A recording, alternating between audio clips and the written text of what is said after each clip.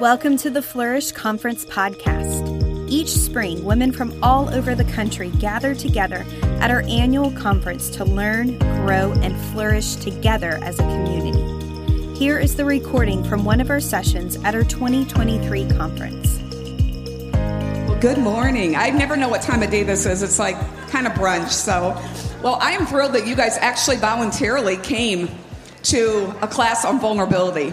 And perhaps because you thought maybe Pastor Marion was teaching it, but you're tricked. So lock all the doors. You're all in here for the ride. But I'm super excited to talk to you about vulnerability, and not from just theory, but from actual experience of being a person who was a little guarded, shall we say. So the beauty of vulnerability, it is truly a bid for connection. We are made in the image of God, and we are created to be seen and to be found. Yes, to be heard and to be loved, but I'm going to focus on being seen and being found. I've been reading, maybe The Chosen has just kind of got me really excited about the Gospels again, but yeah, so good. But, things have just been highlighted to me, and the first thing is the shepherd who leaves the 99 and goes and finds the one. And then there's a woman who lost the coin, right? And then there's the prodigal son. And, I find in all these scriptures that he is a God that endures, right? He comes and he finds us in the struggle. Not when we're all clean, not when we got it all together, but he comes in the midst of the muck and the mire. And so I believe that it's a God-created design in each of us to be pursued, to be found, to be embraced exactly as we are. Now, I know the Father wants to do things through us, and we grow through sanctification and the redemptive work of the cross. But today we're going to talk a little bit about vulnerability and how that relates to us and where maybe we have gone wrong. So I want to read John 17, 22 to 23. It says, I have given them the glory that you gave me. This is Jesus speaking, that they may be one as we are one. I am in them, and you are in me, so that they may be brought to complete unity. Then the world will know that you sent me and have loved me, even as you have loved me. So he's saying, talking about, the Trinity, and he's telling us, he's exhorting us, so that when they see you, they will see me. And so right there, I see that God has placed in each of us this desire to connect. We are relational beings. We can't get away from that. Often it's the people that hurt us, but God is also using relationships to heal those very, very things. I think, Lord, I wouldn't have done it that way, but he did, and I'm so thankful that he did. So, we start with our relationship with God. There's something about being vulnerable. This weekend, as we've begun to engage in God, there's a level of vulnerability that we had to go before the Lord. And we had to often come up here, or you had an altar right there where you were sitting. And you began to ask the Lord, what are those areas, Father, that need to be touched by you, right? And some of you knew it, but there was that vulnerability perhaps of coming up to somebody and saying, I'm struggling with this. I have never spoken this, right? And in that moment is where I believe God meets us. And so I wanted to read something. I wrote this. It was during, that season where there was that little pandemic happening. We'll just refer to it as that. So I have a lot of little grandbabies. There will be 10 under 8 years old. And when about 2 or 3, they just love that little hide and seek game. They run and hide. But what's so cute with little 2-year-olds is they tell you where they're going to hide. So they'll say, they call me hot dog. Talk about being seen and known. My grandkids call me hot dog, and I am good with that. And I was going to wear my hot dog T-shirt, but either I grew or it shrunk. It shrunk. Definitely shrunk. It's cotton. It shrunk. So I didn't wear my T-shirt, but in that place I am known and seen. I was going to wear that, but I didn't fit. But anyways, so what little Elsie would do at the time, she was 3, and she'd say hot dog. We would go to, you guys that live around here, Lemon Lake, and this was during that sickness that was supposedly going all over everywhere, and we had to stay home and stay distance, and so we would go. No sarcasm, please. Sanctify my mind and my words, Lord, right now in Jesus' name. So we would go to play, right? And she would do this, hot dog. I'm going to go hide behind that tree, and you're going to count, and then you're going to find me. And she'd giggle. I have a video, but and she would run and giggle, and then I would say, where's Elsie? Is she over here?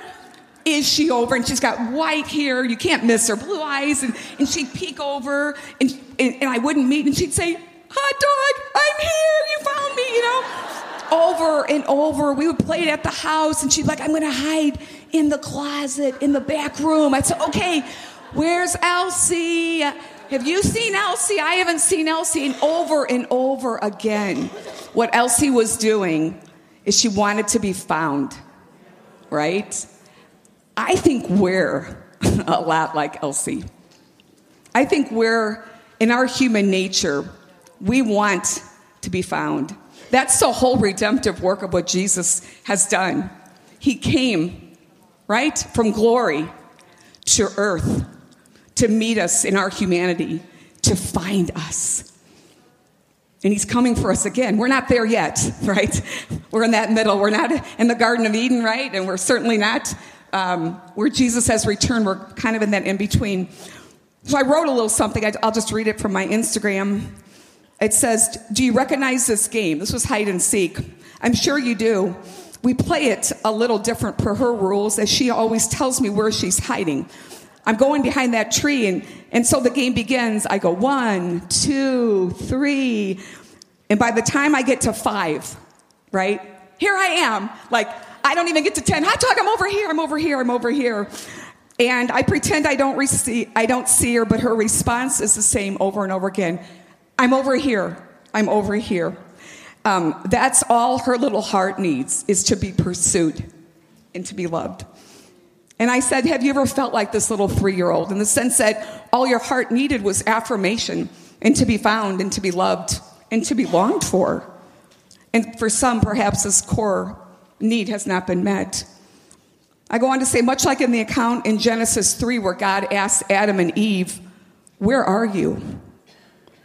God is asking us the same, only we don't offer him coordinates like my granddaughter. I'm behind the bed or behind the tree that has little white flowers.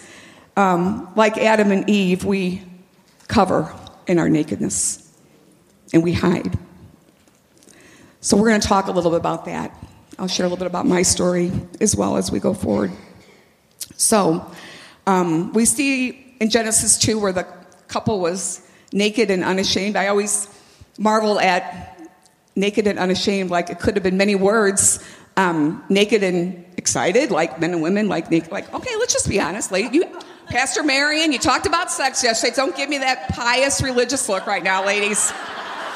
They were naked and they were unashamed. Okay, so Scripture could have used a lot of words. They were naked and happy. They were naked and fulfilled, but they were naked and unashamed, which means we need to be vulnerable in this area. So, but then we see Genesis 3. It says, the serpent was more crafty than any other beast of the field. He said to the woman, did God actually say that you shouldn't eat of the tree of the garden? And the woman said to the serpent, well, we may eat of the fruit of the tree in the garden, but God said you shall not eat of the fruit of the tree that's in the middle of the garden. Neither will you touch it or you will die. But the serpent said, oh, you will not surely die, for God knows that when you eat of it, your eyes will be opened and you will be like him, knowing good and evil. So when the woman saw that the tree was good for food and that it was a delight to the eyes and that the tree was to be desired to make her wise, she ate it. And then, of course, she gave it to Adam. But the Lord, and so then the eyes of them, verse 7, then the eyes of both were opened and they knew they were naked. And they sewed fig leaves together and they made themselves loincloths. And they heard the sound of the Lord walking in the garden of the cool. Can you imagine walking with God, previously unashamed, communing with God, right there with you every day? And in the cool of the day, and the man and his wife hid themselves from the presence, and the Lord God among the trees of the garden. But the Lord God called to the man, and he said to him, where are you? And he said, I heard the sound of you in the garden, And I was afraid because I was naked and I hid myself. And the Lord says, who told you you were naked? Who told them? They had just been walking in the cool of the day. And then, you know the rest of the story. So to me, it's oversimplification just to say that they were disobedient in rebellion and they wanted interdependence from God because they had experienced this community, this communion with him that was open and free, and talk about a portal, as we've heard, from heaven right there to God. So how in the world did Adam and Eve come up with a decision like that, right? So I think many of us, while we can judge what they did, how could they do that? I think if we're honest, many of us can put ourselves into that very same scenario, but maybe in 2023. We know what it's like to entertain a thought, right? And then that thought kind of grows and it becomes reality, and what we think is true, now we know it's true. Oh, I know it's true.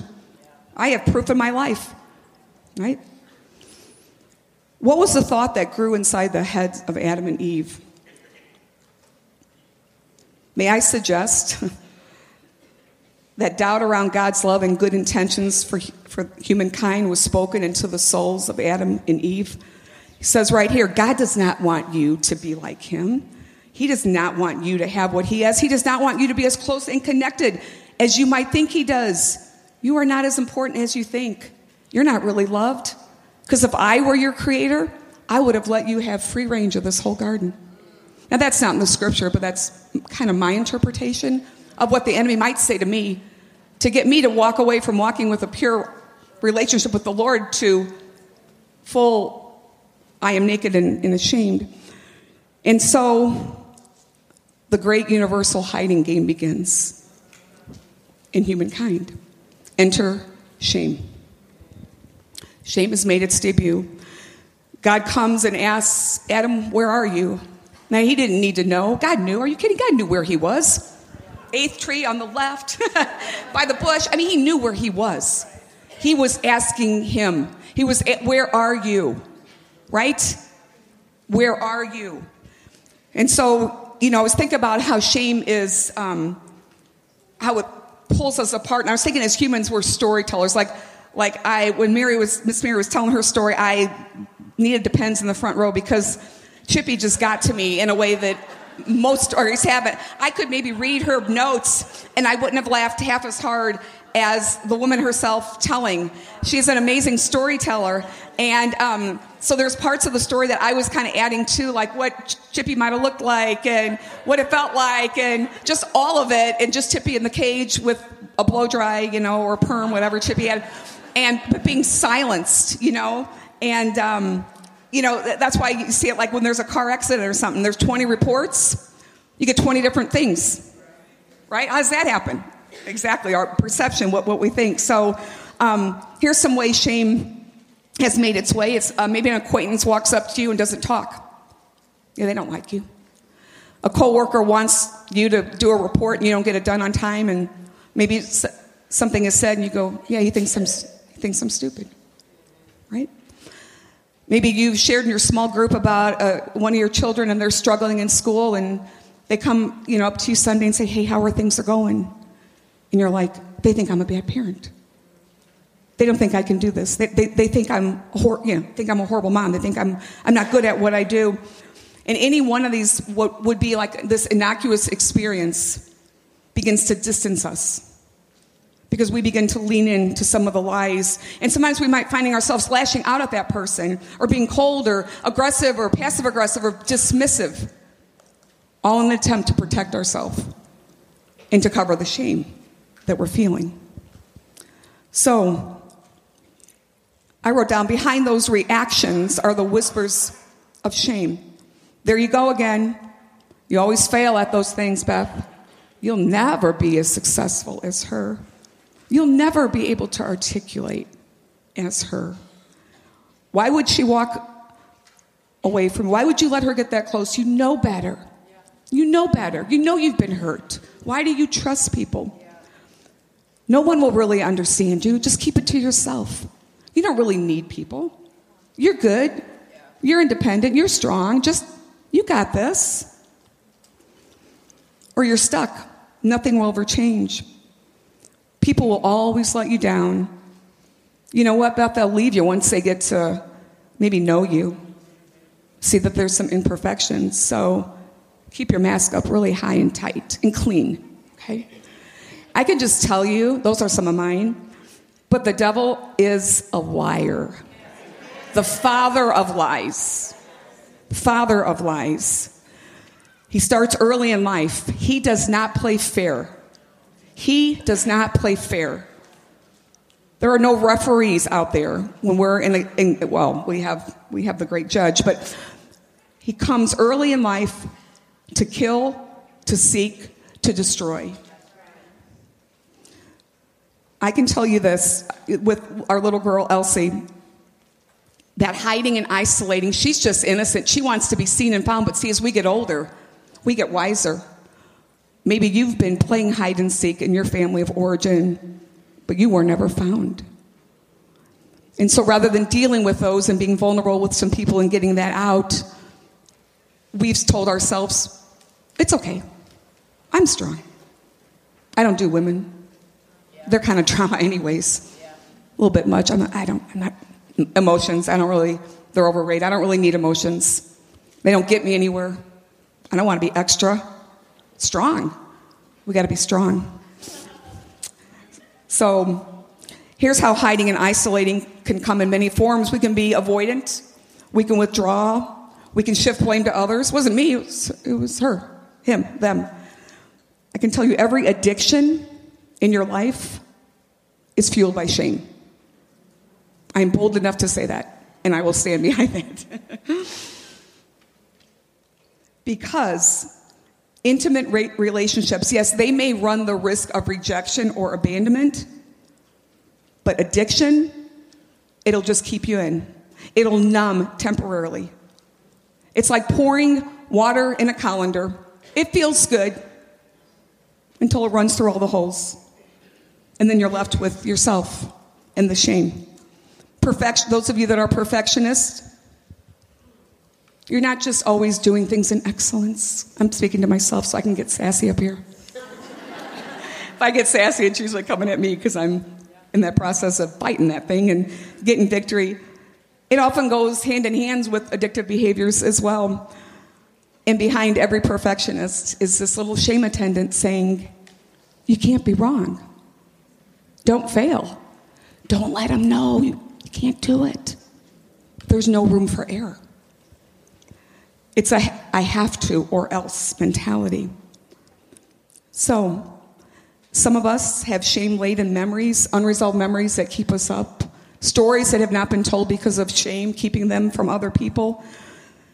But however, we've all felt choosing to be vulnerable creates space for connection, but it also creates space for rejection.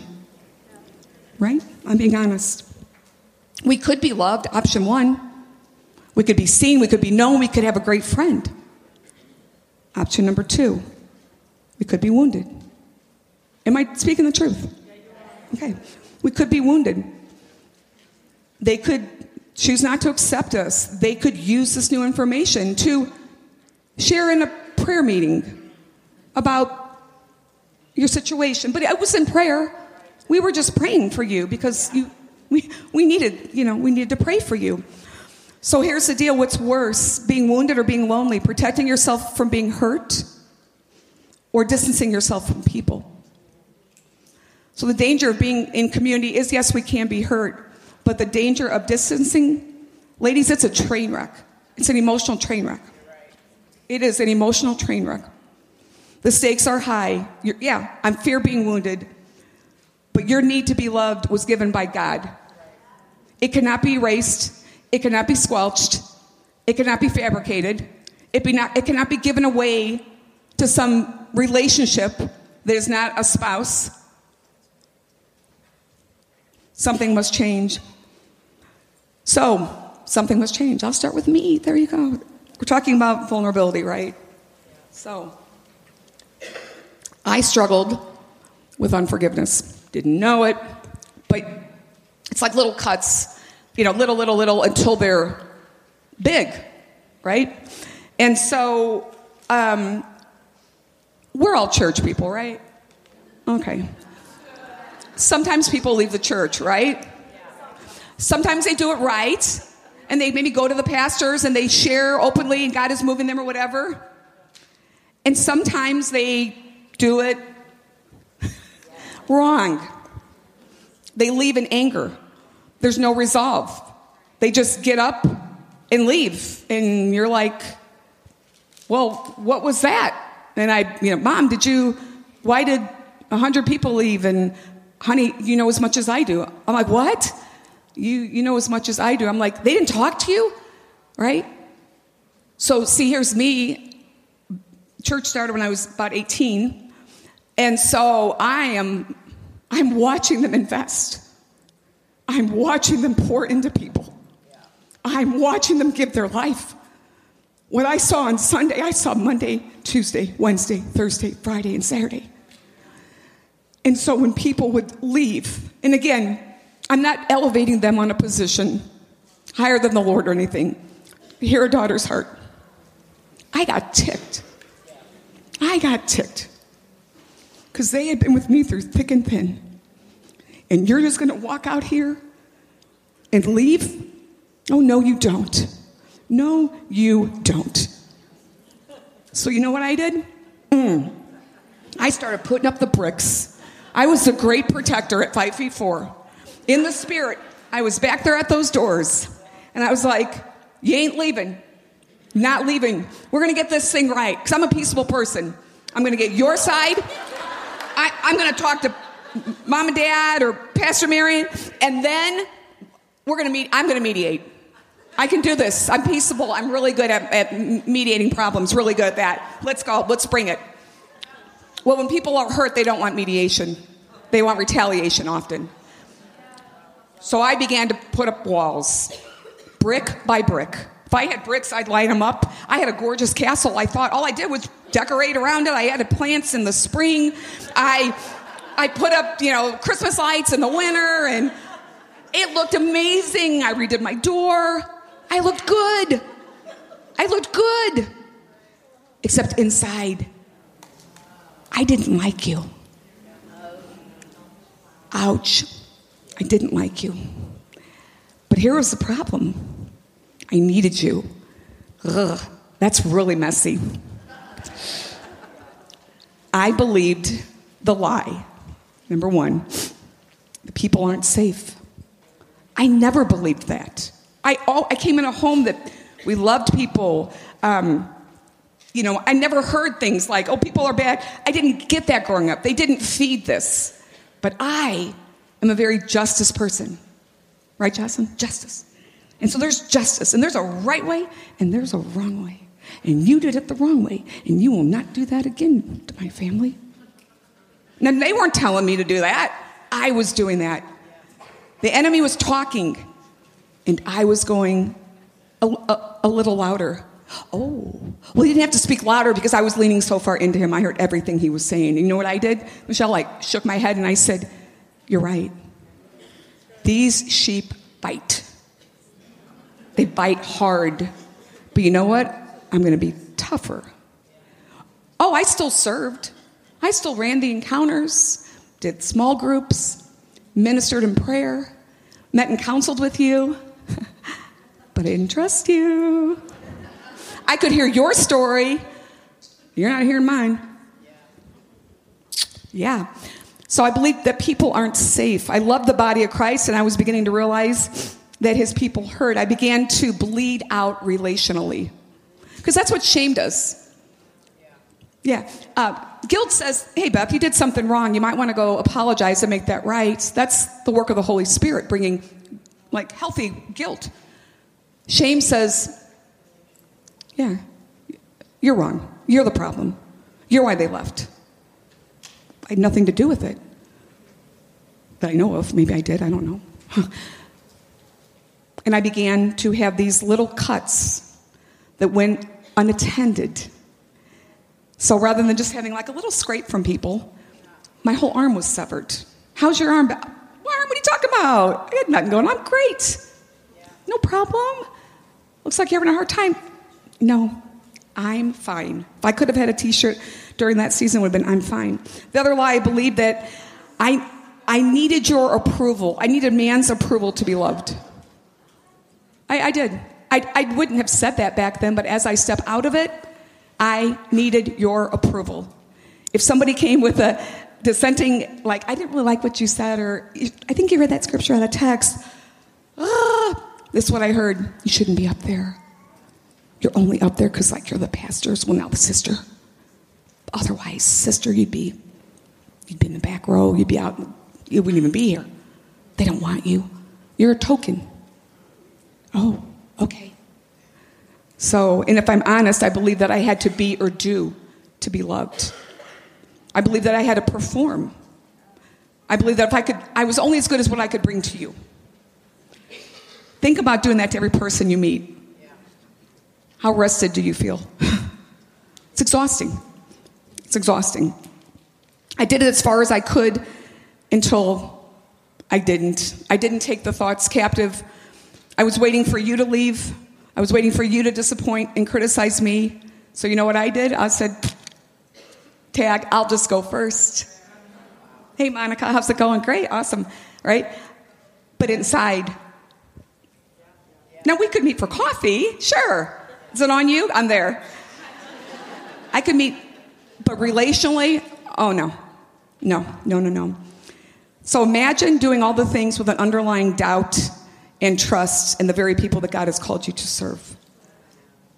I did it until I couldn't do it. And when I couldn't do it, I didn't even know what I was doing at the time, but I actually did something right. I went out in our property with a lot of land in the back, and I was like, you know what, God? This is on you. And I've never done this in my life because I've been very reverent and I've been a good church girl. I'm like, you know what? You're the one that put me in this family. You're the one that planted me here. You're the one that put these people in my life. And he said, you're right. I did, Beth. And the problem is you need them more than they need you or than you need me. I remember exactly where I was. I can remember walking around that track in the back going, oh, you did not just say that to me. I was being real honest with God. You really just said that. I knew he said that because I know my Father's voice. I know even in the midst of that, I knew his voice. I knew his voice of correction. I had an amazing Father who spoke to me in love. So I knew what it was like to be corrected by a Father that loves you and wants nothing but the best for you. And so I began on a healing journey. And this went on for many years, and I kind of pulled myself away from ministry to get healing. Just spent time with the Lord, began talking as God brought things up to people and getting different perspectives and just realizing the issues of my heart. The issues of my heart. And I'm not saying you have to do what I did. I just felt that's what God was telling me to do. And I'm going to move forward here a little bit. Did what David did. There's a scripture in Psalms 142 where he's hiding in a cave and he's like, God, where are you? Your enemies surround me and they do this and they do that and they're coming to take after me. And God, my soul's in prison and kill them and throw them and dash their heads against the rock. And then he comes back and he says, but you, O Lord, are my rock, you're my refuge, you're my salvation. You cover me, you capture me, just like you protected me out, with the bear and the wolf and etc. See, he lamented here. When we don't lament here, guess where it goes? Boom, Penny, you're it. Mary, you're next. Madison, you're next. Zoe, all the way down. It comes out relationally. And I'm not the problem, you are. And God's saying, Beth, you need to have a little more Psalms in your life. You need to be crying out to me here. Let's talk to me about what's going on. I have the answers. Don't react this way. And mine wasn't verbally. I would just pull away from you. Some people could be more, I was just, But I want to move forward a little bit. That testimony of unforgiveness. So I had been on like 3 or 4 years of just getting with the Lord and everything. And there were some false beliefs and lies that I had believed about who I was and who you were and a lot of things. And around that time, my father had passed. And I can tell you, I stood right here and greeted people. And there were hundreds of people that had left. And do you know, as I stand before the Lord right now, there was nothing but love, empathy, compassion. I cried with people. I hugged people. I engaged with people. Some asked me out to talk. I had no agenda. I don't think they had an agenda. I'm telling you, ladies, that wasn't me. God had done a work, and who he sets free is free indeed. But that came with me being really vulnerable. Really vulnerable. Can you imagine trying to mourn the death of my dad? Feeling that in your heart toward the people that were coming? That would have been a disaster. But that didn't rise up in me. I remember leaving, and days later I was like, Father, thank you. Thank you. And so for me, it was coming. I had these masks that I had, right? So the mask was, I need to be seen as competent or lovable or whatever. But inside, it was, I'm insignificant, right? Not good enough, incapable. And so I'm running around like this. But the reality is, this is what's going on. And so I can tell you in closing that vulnerability, ladies, it's God's intention. It's God's intention for us. You need to bring your fears to him. Yeah, there's risks in being vulnerable, right? You have to determine if the person's safe. When you decide I'm ready to go forward, then you give the gift of going next. So now I say, hey, I'm going to share. The person in your group goes, you know what? Now I have permission to share. But here's the beauty of Jesus. He comes to us in the garden. When he met them, he clothed them. And so I just want to ask you tonight, when Adam and Eve fell, the Lord's response to them was that, he clothed them. He didn't reject them. He wasn't harsh. He wasn't condescending. He wasn't hateful. But he came and he met them right where they were at. And what are the parts from you that you're hiding from God? What are the parts that and I'm not talking the good, I'm talking the parts that bring you shame. And I believe with my whole heart, ladies, that God is seeking you out. He's been seeking you out. And he's seeking you out now. Today, he's offering you an opportunity to be known. Oh, not just the pretty little parts of you that are all together today, but the parts of your past. The 10-year-old part where you were shamed, the 15-year-old part where maybe something was done to you, the 18-year-old part where you were taken advantage of. I'm talking all of those parts. For it is in being known that shame loses its power in your life. So the next time you want to hide in shame from the accuser's lies about who you are or what you've done, I want you to run out of hiding and remember my little 3-year-old granddaughter, Elsie, and say, Father, here I am. I'm over here. 1 Corinthians says, now we see only a reflection as in a mirror. Then we shall see fully face to face. Now I know in part, but then I will be fully known. And I just really want to encourage you to be fully known, to begin to share the parts of yourself. I don't mean with the audience with a mic. I'm talking with maybe 1 or 2 people that are safe, that know you, that have walked out a journey of healing, that you're holding on saying, I want what you have. And I promise you, God will meet you right there. Amen.